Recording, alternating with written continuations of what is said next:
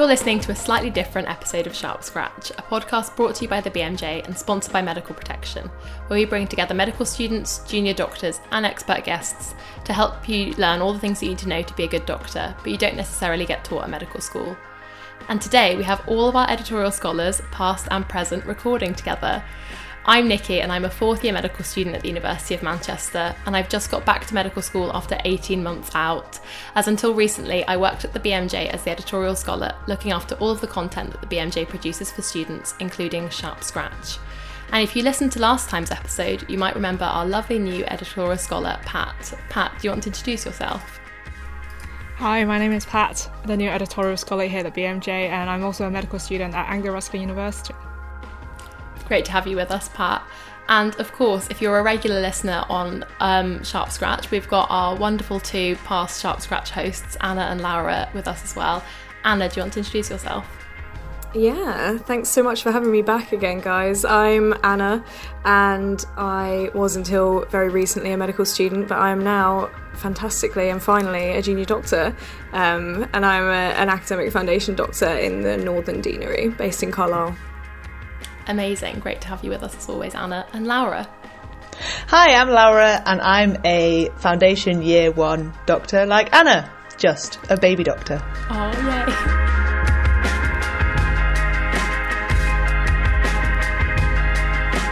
So, as I mentioned, this episode is slightly different. We thought it might be quite a nice little bonus episode for us to do a proper handover to Pat, but also to reflect a bit about our time as editorial scholars and what it is that Sharp Scratch is actually about.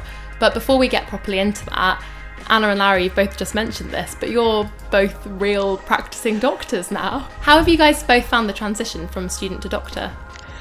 I found it as expected. I found it very scary, overwhelming, spent lots of my time outside of work coping, lots of big highs, lots of big lows, very exciting, very rewarding. How about you, Anna? Oh, it's so much better than being a student, honestly. Maybe not being a first and second year student, because that is fun, but like towards the end of my final year of med school, I was just like, oh, please let me like go and do what I want to be doing now.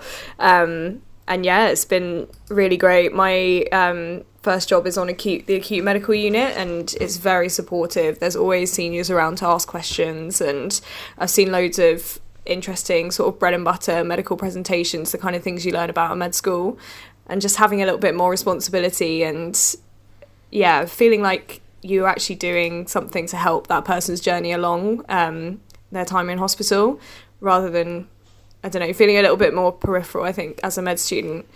Yeah. It's just really great. And people keep asking me, like, what's it like finally being a doctor? And honestly, you know, I've wanted to be a doctor since I was 12 years old, and now I am one. Wow. And it's great. It's really great. That's wholesome. So sweet, yeah. And are there any kind of bits of advice that you guys have taken with you from Sharp Scratch that you're kind of applying to your day-to-day lives and jobs now? Laura's nodding. I wonder if you can guess what it is that I do for my night shifts. Frozen grapes. But it's frozen grapes. Yeah. It's the night shifts grapes. Yeah, literally, I bring frozen grapes for my night shifts, and they absolutely slap. And some of the other first year doctors have started doing it as well. So I'd say that one's really definitely gone down well.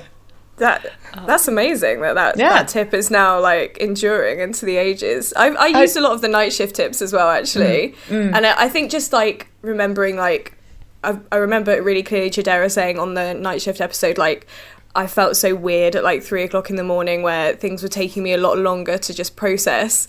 And I had the exact same experience when I was on my nights. And I was like, okay, I'm glad to know it's not just me, like, feeling like my brain is like melting into mush. But yeah, nights are okay, actually, I think. Yeah, partially because I was so scared my first set. Grapes, but yeah. I was so scared my first set, but just had my second set last week, and every time I was driving to work was not feeling scared. That was a big step. That's great.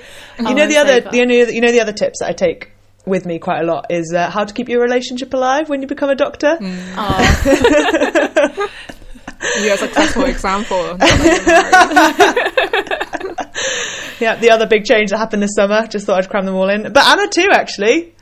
Yeah, both of us had the same huge life transitions. Well, exactly. You might as well do it all at the same time. You might as well just pop all the occasions in. Only need one outfit, you know. What can I say? Efficiency is my middle name. Oh, amazing. The other thing that I thought would be quite fun for us to discuss is what our favourite episodes of Sharp Scratch have been, both for Anna, Laura and I to think about the ones that we've been in or not even been in. But I was really keen to hear what Pat's favourite episodes have been, listing. No pressure, Pat. Yeah. Yeah, I was going to say, is it a bit like, have you got a favourite child question for you guys? I think I take something away from each episode and I do reflect on it, but my favourite one would be the Saturday job one. I relate with it the most, and it's great to hear what other people do other than medicine, whether that's to de-stress or to earn an extra bit of cash. Yeah. Did you have a Saturday job too? Yeah, I had quite a few. Yeah, what kind of things? So I had a job where I was working at a zebrafish lab, so looking after zebrafish and make sure they're fine. That's very cool. That's amazing. Anna and Laura, what were your favourite episodes? One of my favourite episodes to listen to was the episode all about fainting. I did actually, in my first week of my surgical placement, have an incident where I drew on many of those tips. It wasn't enough, but in the end, the most important tip sustained me, which is that it's fine, it's normal, it happens to everyone. I did something stupid in theatre, made a mistake. No harm was done. I just I made a dumb move, and I felt so embarrassed that I got all flushed and hot and sweaty. And I remembered I was clenching my calves, I was clenching my butt. I was taking deep breaths. I was concentrating on keeping really still. And eventually I said very calmly, "Can you hold the retractor? I'm going to faint." That's so cute. Well, I think I need to listen to that episode back because I start on orthopaedics on Monday and I'm just not really ready for that. It's a lot of standing. Yeah, that was one of my favourite episodes as well, I think, just because it made me feel better about the amount I used to faint. Yeah, I was talking about that last night because I went to give blood, and I don't know who's given blood, but I spoke about this in the fainting episode. They give you a little sheet thing that's like you're supposed to like clench your calves and stuff to make keep your systolic blood pressure up so your blood comes out quickly. And I was like, I did a podcast about this, and I was telling her all about it. She loved it. But my favourite episode actually is the one that we did about shame and guilt in medicine. And I think there's a couple of reasons why I really enjoyed planning and recording that episode. Firstly, because I think there were some real practice changing things in there for me. So the whole use of for listeners who haven't listened, we had a conversation about how appropriate the use of the phrase "we just ask everyone this" is. And we're sort of couching our questions, and it's often around bits of the medical history that we as clinicians have decided are shameful or might be associated with guilt. So I think that was one reason why I really liked it, because I've totally stopped using that phrase, and it's really it's changed what I do like in clinical practice. And secondly, our guest was someone who I'd admired for a really long time. She wrote an amazing series of articles about guilt and shame and how they affect patients in the Wellcome Trust, for the Wellcome Trust. And honestly, when I emailed her, I was just like, there's no way we're ever going to get this woman. Like, she's amazing. There's no way she's going to have time to come on Sharp Scratch, which would be so random for her. And then she emailed back being like, yeah, I would love to do it. And she was amazing. And the conversation was like really quite moving at times, I thought anyway. It's sort of when definitely. I was in the moment. I think that came across as a listener as well. I remember that was one of the episodes that came out right before I started. I remember thinking, God, big shoes to fill. God. Not every episode makes people cry, so which is a good thing. Yeah, no, we balance it out, I think. If you compare that to like the festive agony aunt episodes, it's quite a different tone. Wow. As well. We've made a lot of good episodes, pals. Yeah. There's a lot We of good really ones in have. there. How many have we done? What number is this, Nikki? This is episode 60. Whoa! Wow. I think. Imagine if we just lost count partway through. I think it's episode 60. Yeah. Well, what about you, Nikki? What's your favourite? Yeah. I would say fainting's up there. The Too Girly one was one of my favourites. That was something that I'd been thinking about for a long time, and I just really wanted to have that conversation. I think Specialty Stereotypes was another one of my favourites. And yeah, I guess also the series about queerness in medicine that we did with Callum as well. I thought that was really important. really enjoyed putting those together. It's similar to what you said, Anna, about kind of being able to work with amazing people, and also kind of really enjoying the planning as well, and learning things that actually change the way you behave in clinical practice, I think. I mean, this is a piece of advice for Pat, I suppose. Like, I had no idea how long it took to plan one of these episodes when I started. I was like, I'm only how long realising are they? now. Like 45 minutes? That can't be and it's literally like maybe 10 to 15 hours of planning for each episode, including like getting the guests and stuff. So yeah, there's a so much logistics tip. behind it as well. Yes, exactly. It was worse when we were recording in the office, because people would actually have to come to London. So hopefully we will meet each other in real life at some point. That would be amazing. Yeah, use the actual studio. Get the actual cake cake and coffee. Yeah. soon. Okay, we'll discuss a little bit more about Sharp Scratch, but that'll be right after this. Indemnity. You've probably not given it much thought, but it won't be long until the risk of claims and patient complaints becomes all too real. Whatever lies ahead, you need experts in your corner who offer indemnity and a whole lot more. That's why it pays to be with Medical Protection. There's our free membership during your medical school years, our wealth of training resources to help you become the best doctor you can be, and our international experience that protects you during your elective, no matter how far from home you end up. In fact, there are many reasons why our members worldwide trust us to support and protect them throughout their careers. And if you're looking for one more, every week one lucky new joiner wins £183. That's the average student weekly spend. Just join for free and you're automatically entered into the draw. That's why UK medical students choose to be part of Medical Protection. You can't blame them, so why not join them? Visit medicalprotection.org to find out more. Okay, back to the show. What we also thought would be quite nice for us to reflect on, and particularly for Pat, who is stepping into the hosting shoes, is to kind of really unpack what it is that Sharp Scratch is about. So I guess we always use these phrases like the hidden curriculum and what you need to know to be a good doctor that medical school doesn't teach you. But like, what do we even mean by that? I mean, I guess I always explain it to people. If I'm ever telling someone about Sharp Scratch, I always explain it as like the advice that you'd get from your friends in the year above, or kind of mimicking those corridor conversations that you might have with your course mates, and kind of deep diving into the culture of medicine, I guess. But Laura, Sharp Scratch was your baby. What does the hidden curriculum really mean to you, and why is it important? Yeah, I always like to say, as we say at the beginning of the episodes, you know, it's what you need to know to be a good doctor that you won't learn at med school. It's all the stuff that you learn just by being around doctors, and a lot of it's the sort of the things that make you feel like you don't belong at first, because everyone seems to know these unspoken rules that you can mimic and figure out way in. And there's loads of things that people won't actually just tell you explicitly, or if they do, that's because it's a positive step and things are changing, which can be like a huge, really useful tool to be able to see role models, impersonate them, look up to people, try to become doctors like other people are doctors. But also it can perpetuate harmful things, which is why it's really good to make it explicit, like we do on Sharp Scratch, to bring it out, to chew it over and see which bits we want to keep and which bits we want to change. Because there's loads of stuff that's worth keeping, the stuff that's in medical culture, but there's also loads of stuff that we'd probably rather see develop. Like, let's take stuff like we talked loads about hierarchies in the episode about working with arsehole doctors, or about when we talked about like professional clothing. These are just a couple of examples where it's really good just to pick apart what it is that we actually need, what makes us better doctors, and what is simply weird cultural stuff that we really just don't need to keep. Definitely.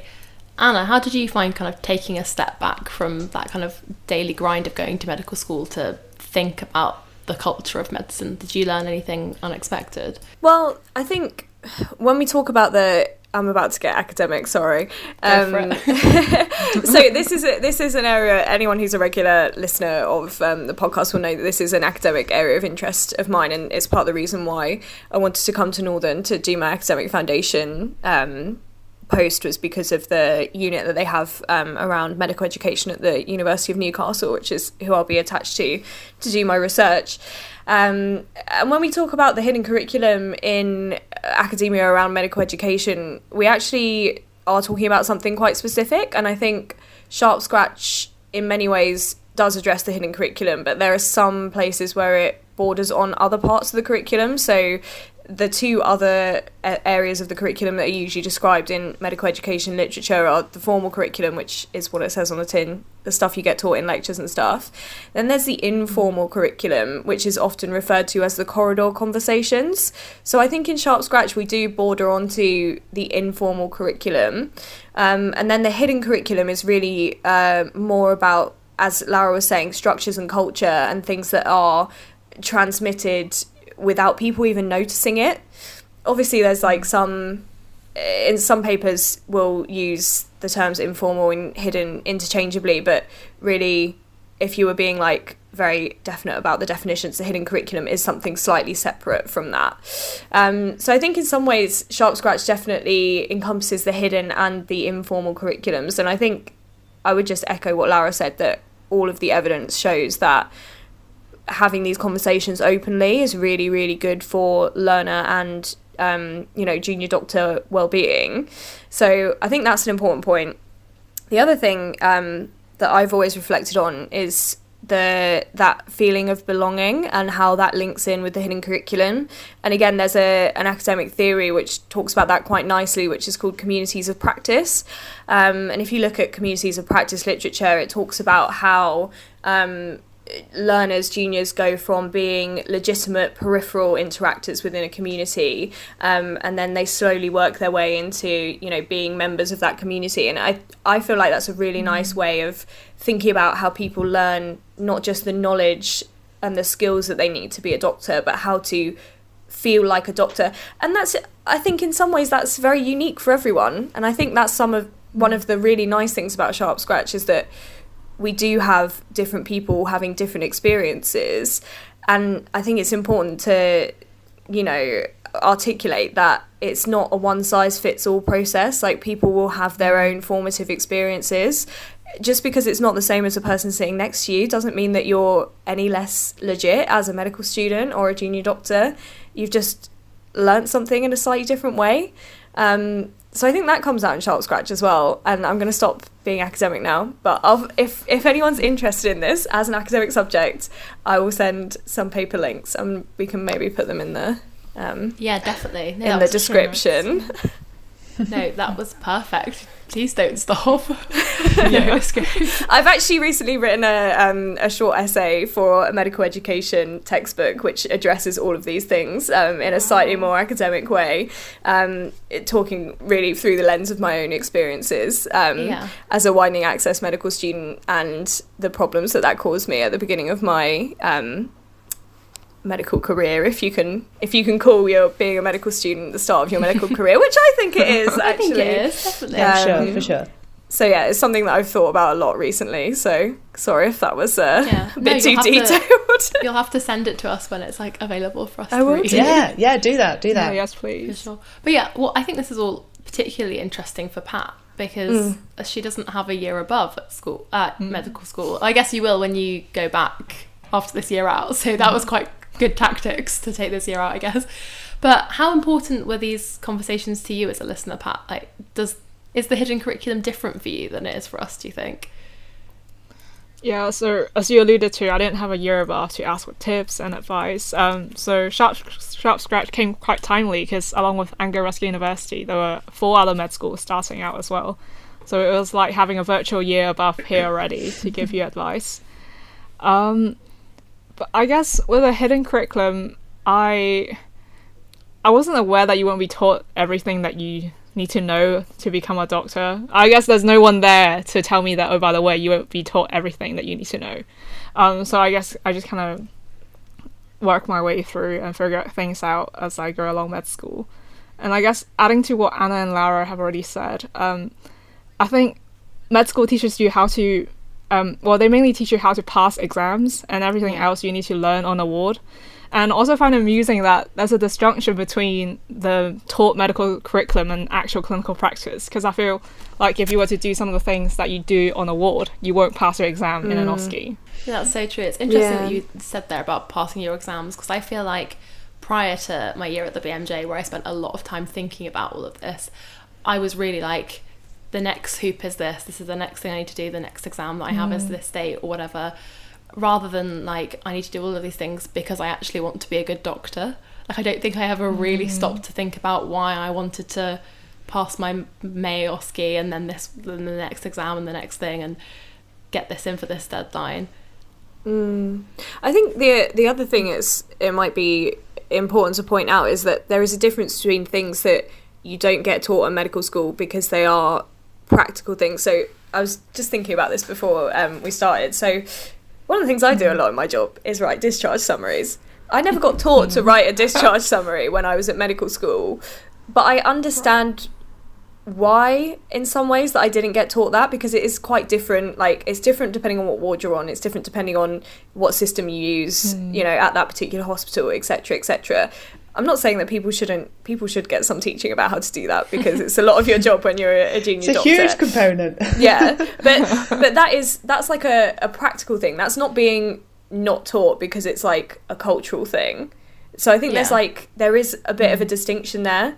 But the other thing I would say is that since I have been qualified, I feel like I've used my clinical knowledge and like even some of the stuff I learnt in like first and second year, I feel like I've used that way more than I did when I was like a fourth and final year medical student.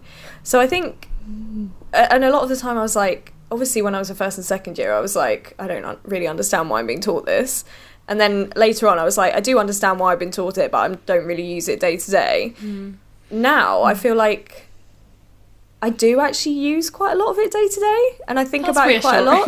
Yeah, and to understand like the conditions of people who I'm like seeing and helping and stuff, and yeah, it all makes more sense the further along you go, which is not very helpful when you're a first year medical student sat there being like, what am I doing here, as I was. But it does all, everything just kind of falls into place. Yeah. Kidney physiology. Kidney physiology is one that I didn't expect to be using as much as daily as I currently do. Yeah. I do think about it all the time. If you did, it because I'm like, why is this patient's electrolytes all wrong? Don't know what they should be, but they're wrong. Yeah. Yeah.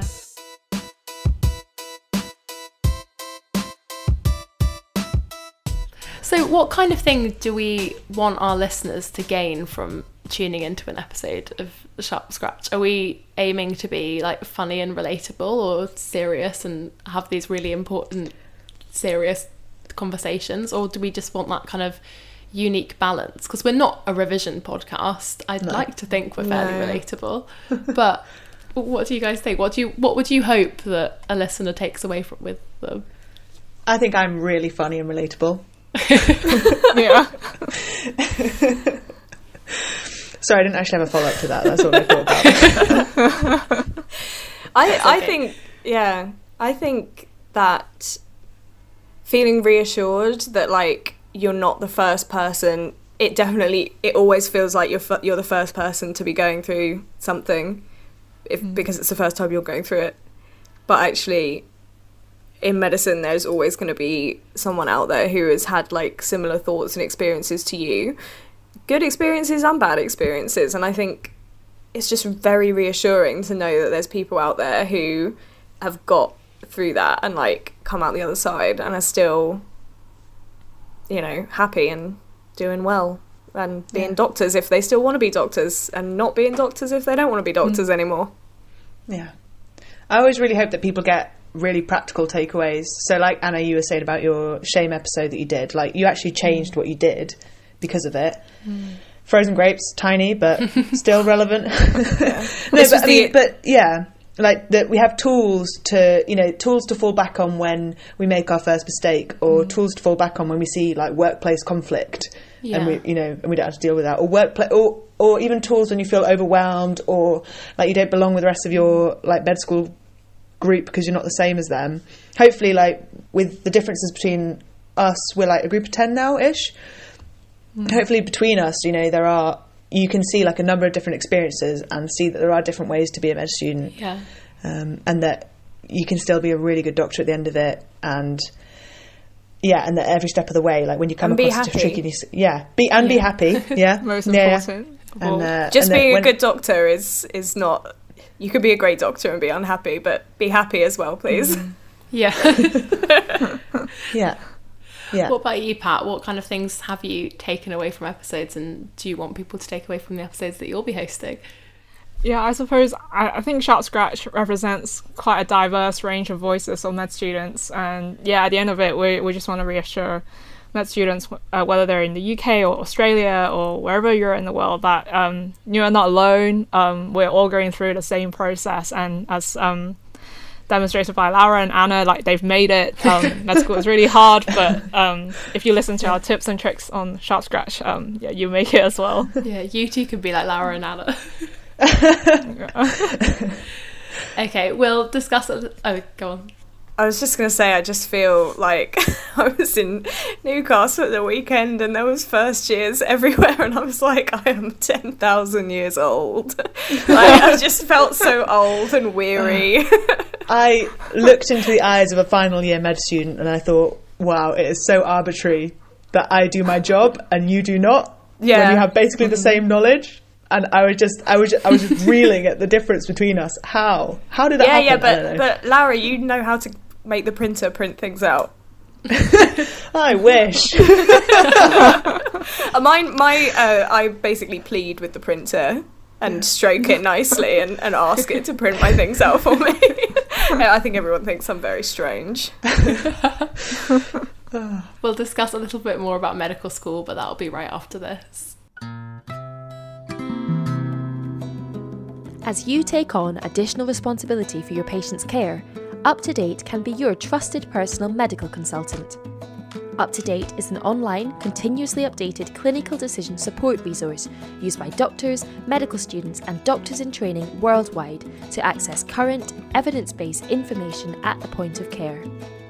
Doctors at all levels of experience rely on UpToDate for trusted answers to their clinical questions. See how UpToDate can benefit your training and subscribe today by visiting go.uptodate.com/sharp. That's go.uptodate.com/sharp and use promo code SHARP to save $25 on your annual or longer subscription. Okay, back to the show. So I guess I kind of alluded to this earlier, but my experience of med school at least has been that it's kind of very head down science and learning, pattern recognition, tick boxes and hoop jumping. But the practice of medicine is so much more about kind of social determinants of health and the impact of politics and things like that. Laura and Anna, what kind of things did you guys learn about medicine from your years at the BMJ? I think there was a couple of things that being at the BMJ taught me, and a lot of it was following on from my intercalated year, which we spoke about before, Nikki and I. I think firstly just being someone who came straight from school into medical school, being exposed to people with different professional backgrounds and kind of the way that they approach problems and how they think about things, I think was really interesting to me, because I think there is a very medical way of approaching problems, and there's different ways, and I think having a bit of diversity of thought and the way that you kind of attack issues that you know might come up in your working life or whatever is really useful. I think creativity as well. I think sometimes the role of creativity in medicine is quite undervalued. Ultimately, you do have to have, I think, a bit of creative thought to practice medicine, because you do have to be able to sort of think laterally about people's symptoms and stuff and come up with creative ways of managing things. I think also just like meeting doctors who worked at the BMJ, I was like, oh my god, I didn't realise that you could do this. Like, you could be a doctor and then also work at the BMJ like a couple of days a week and do amazing journalism and edit things, which I really, really enjoy editing.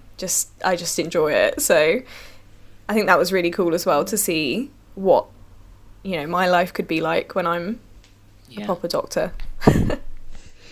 Yeah, I think at the BMJ I felt like I was part of the bigger picture in some way, writing about things that were at a national level, part of those conversations. And actually one thing that I find hard in sort of the daily practice of medicine is being so far removed from that level of discussion. Love the sort of patient interaction, the one-to-one stuff, but on the other hand, feel so utterly powerless against the determinants of health, the privatisation of the NHS, the horrifically long waiting times for elective surgeries, and the visible distress that waiting causes for patients and my friends and my family. And so, honestly, at the moment, so what we're starting medicine, like, I think I found it quite hard. I've been scared a lot of the time, and I don't feel worried about that because I know from Sharp Scratch that that's just fine, and will change, and is already changing.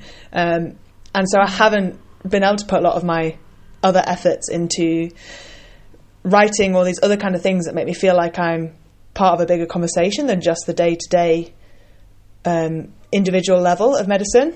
And I find that really uncomfortable, actually. I don't love it. It's not inspirational, but at the moment I find it hard and I don't know. And if you talk to me in a couple of months' time, then I'll have some kind of hopeful note.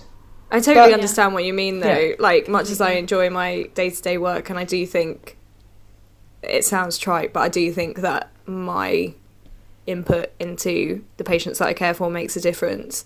You do kind of get home at the end of the day and you sort of think, I need to be doing something more than this. Like, this cannot be allowed to continue. But you're sort of like, what can exactly I do? You say, Laura, like, what can I do? So I don't know. Yeah, it's an interesting dichotomy, and I think a lot of healthcare professionals are experiencing the same kind of. No. Is that moral distress? Potentially, that's. I think so. I think it is a case of moral injury, like seeing that what's happening is wrong and doing your best in that situation and not really being able to make it right. And I know that there is hope, right? Because people continue and people work and people come back from burnout, people come back from time off, people enjoy their jobs and find deep joy and satisfaction in it. And I know that there are ways.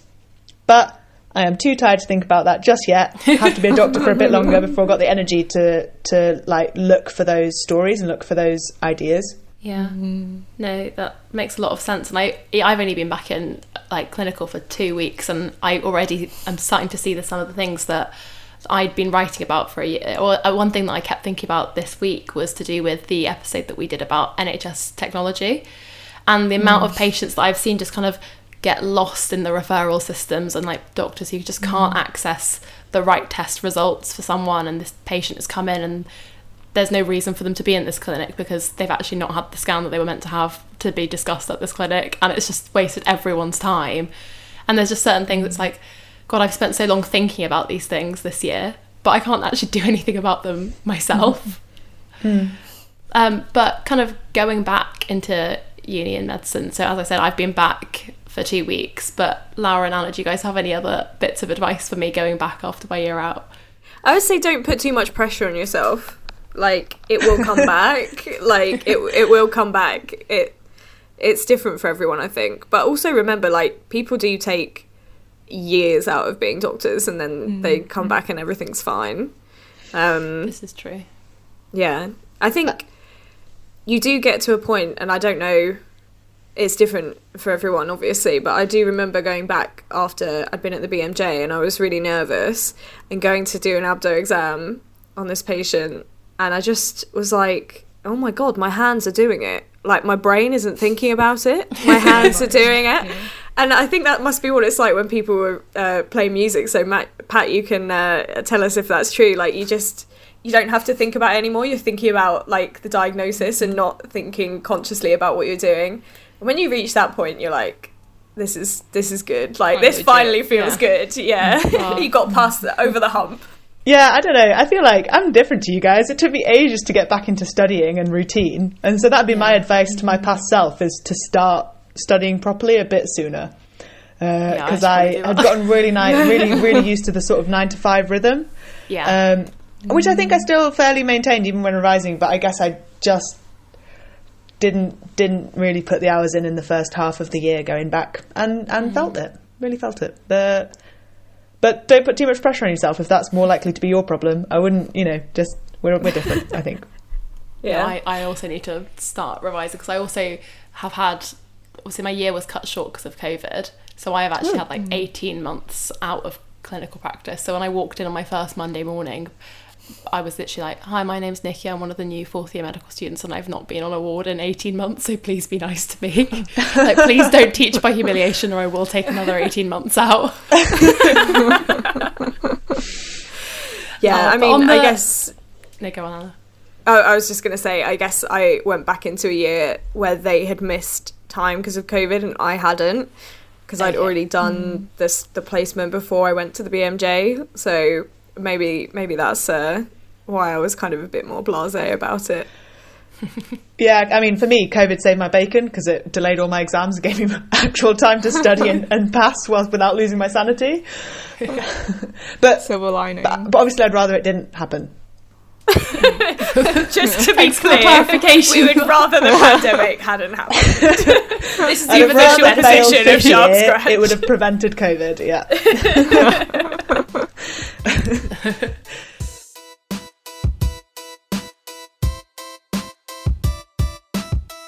Okay, but on the lines of advice, what about for Pat? Like, do we have any bits of advice on how she can make the most of being our student voice inside the BMJ? And I guess, why is it important that we have the student voice? My advice would be to text all your old school friends who may or may not be studying medicine right now, even if you haven't talked to them in ages. The reason being is that it's so good to have input into your consciousness from students at different universities, different parts of the country, different stages, different backgrounds, because in the end that's what makes the student voice more than just what each of the four of us could have offered the BMJ at that time. And yeah, also I think Anna and Nikki have also done this, is just to pursue the things that interest you, as well as the things that are of national importance, like the UK MLE when that came in, stuff like that. That's of relevance to everyone. But as well as that, pursue the topics that interest you, that keep you up at night, that motivate you, that make you interested in writing and researching and interviewing people. And also make the opportunity to talk to every single cool, tangentially medical person you've ever wanted to talk to. Yes. That's one of the best things. Yeah, I have started a list. Your job means you can legitimately reach out to some people that you've wanted to work with or talk to for ages. I mean, there's some people who would be real, like Catherine Mannix. I didn't manage to get Catherine Mannix, but I think we could try. We could try. Keep our list going. If you're listening, Catherine Mannix, we love you. Please.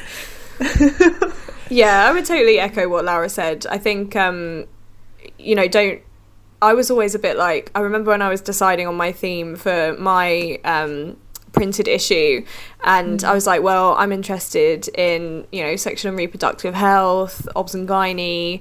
I shouldn't make the issue about that just because I'm interested in it.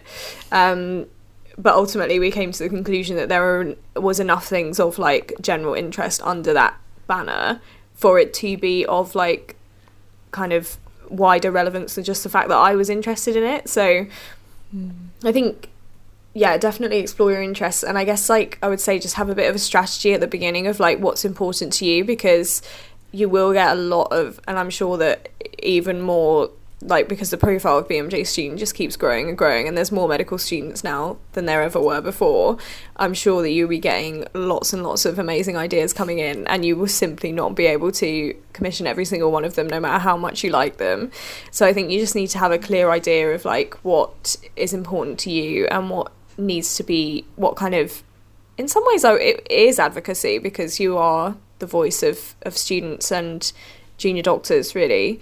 At the BMJ, which is one of the most, well-known and famous medical journals in the world, right? Yeah. And it's a daunting job, but if you know what's important to you, I think that makes it you can see your way through the like mountains of pictures that you're getting in. Yeah. Yeah, it's literally mountains of pictures. Yeah. I am if you're sure. And it listening, adds on every day as Yeah. well. if you're listening, she will get back to you. But please, Yeah, be we do patient. want to. Yeah. We do want to hear about your ideas. Keep them It's coming. just, I mean, I guess another thing for people listening who are interested in the kind of stuff we're talking about, in the ins and outs of the editorial scholar job, every year there are internships for 6 to 8 weeks. And obviously every year this role comes up for grabs again. So it's not too early to start thinking about it if you're interested in doing that kind of thing, Definitely not, yeah. either in your elective period next year for the internship style thing, or taking a year out of medicine. Like, you might as well start thinking about it now. Yeah. You might need to ask people for permission at uni, everything like that. Yeah, and the timeline is usually that we advertise for the Clegg scholarships in December and the editorial scholar posts around May. So keep an eye out on like the BMJ student social media and stuff if you are interested. And you can always pitch to us as well, but also let us know about things that you want us to cover on Sharp Scratch. And leading on from that, I was going to ask Pat what kind of things we can expect on Sharp Scratch over the coming months. Ooh.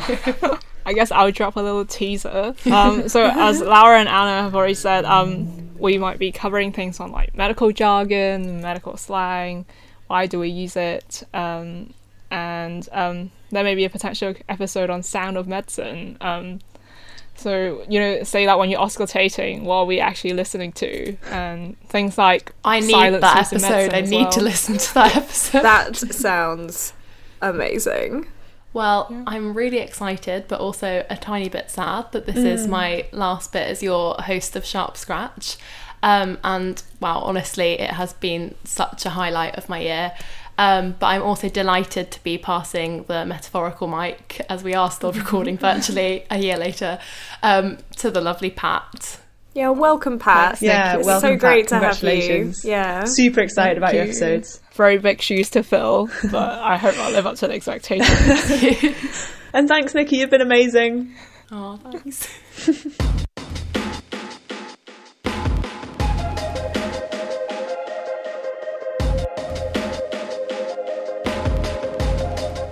Thanks, Nikki. Well, and that's all from us on Sharp Scratch today. If you would like to hear more from us, please subscribe to Sharp Scratch wherever you get your podcasts, and in 2 weeks' time, you'll be notified of our next episode. While you wait for the next one, do check us out on social media. We are BMJ Student on Twitter, Facebook, and Instagram. Let us know what you think about the podcast using the hashtag SharpScratch. We'd love to hear your ideas about what we should cover later in the season. It's also really helpful to us if you can leave a rating and a review on Apple Podcasts or wherever you get your podcasts, as it helps other med students to find the show. Until then, it's goodbye from us. Bye. Bye.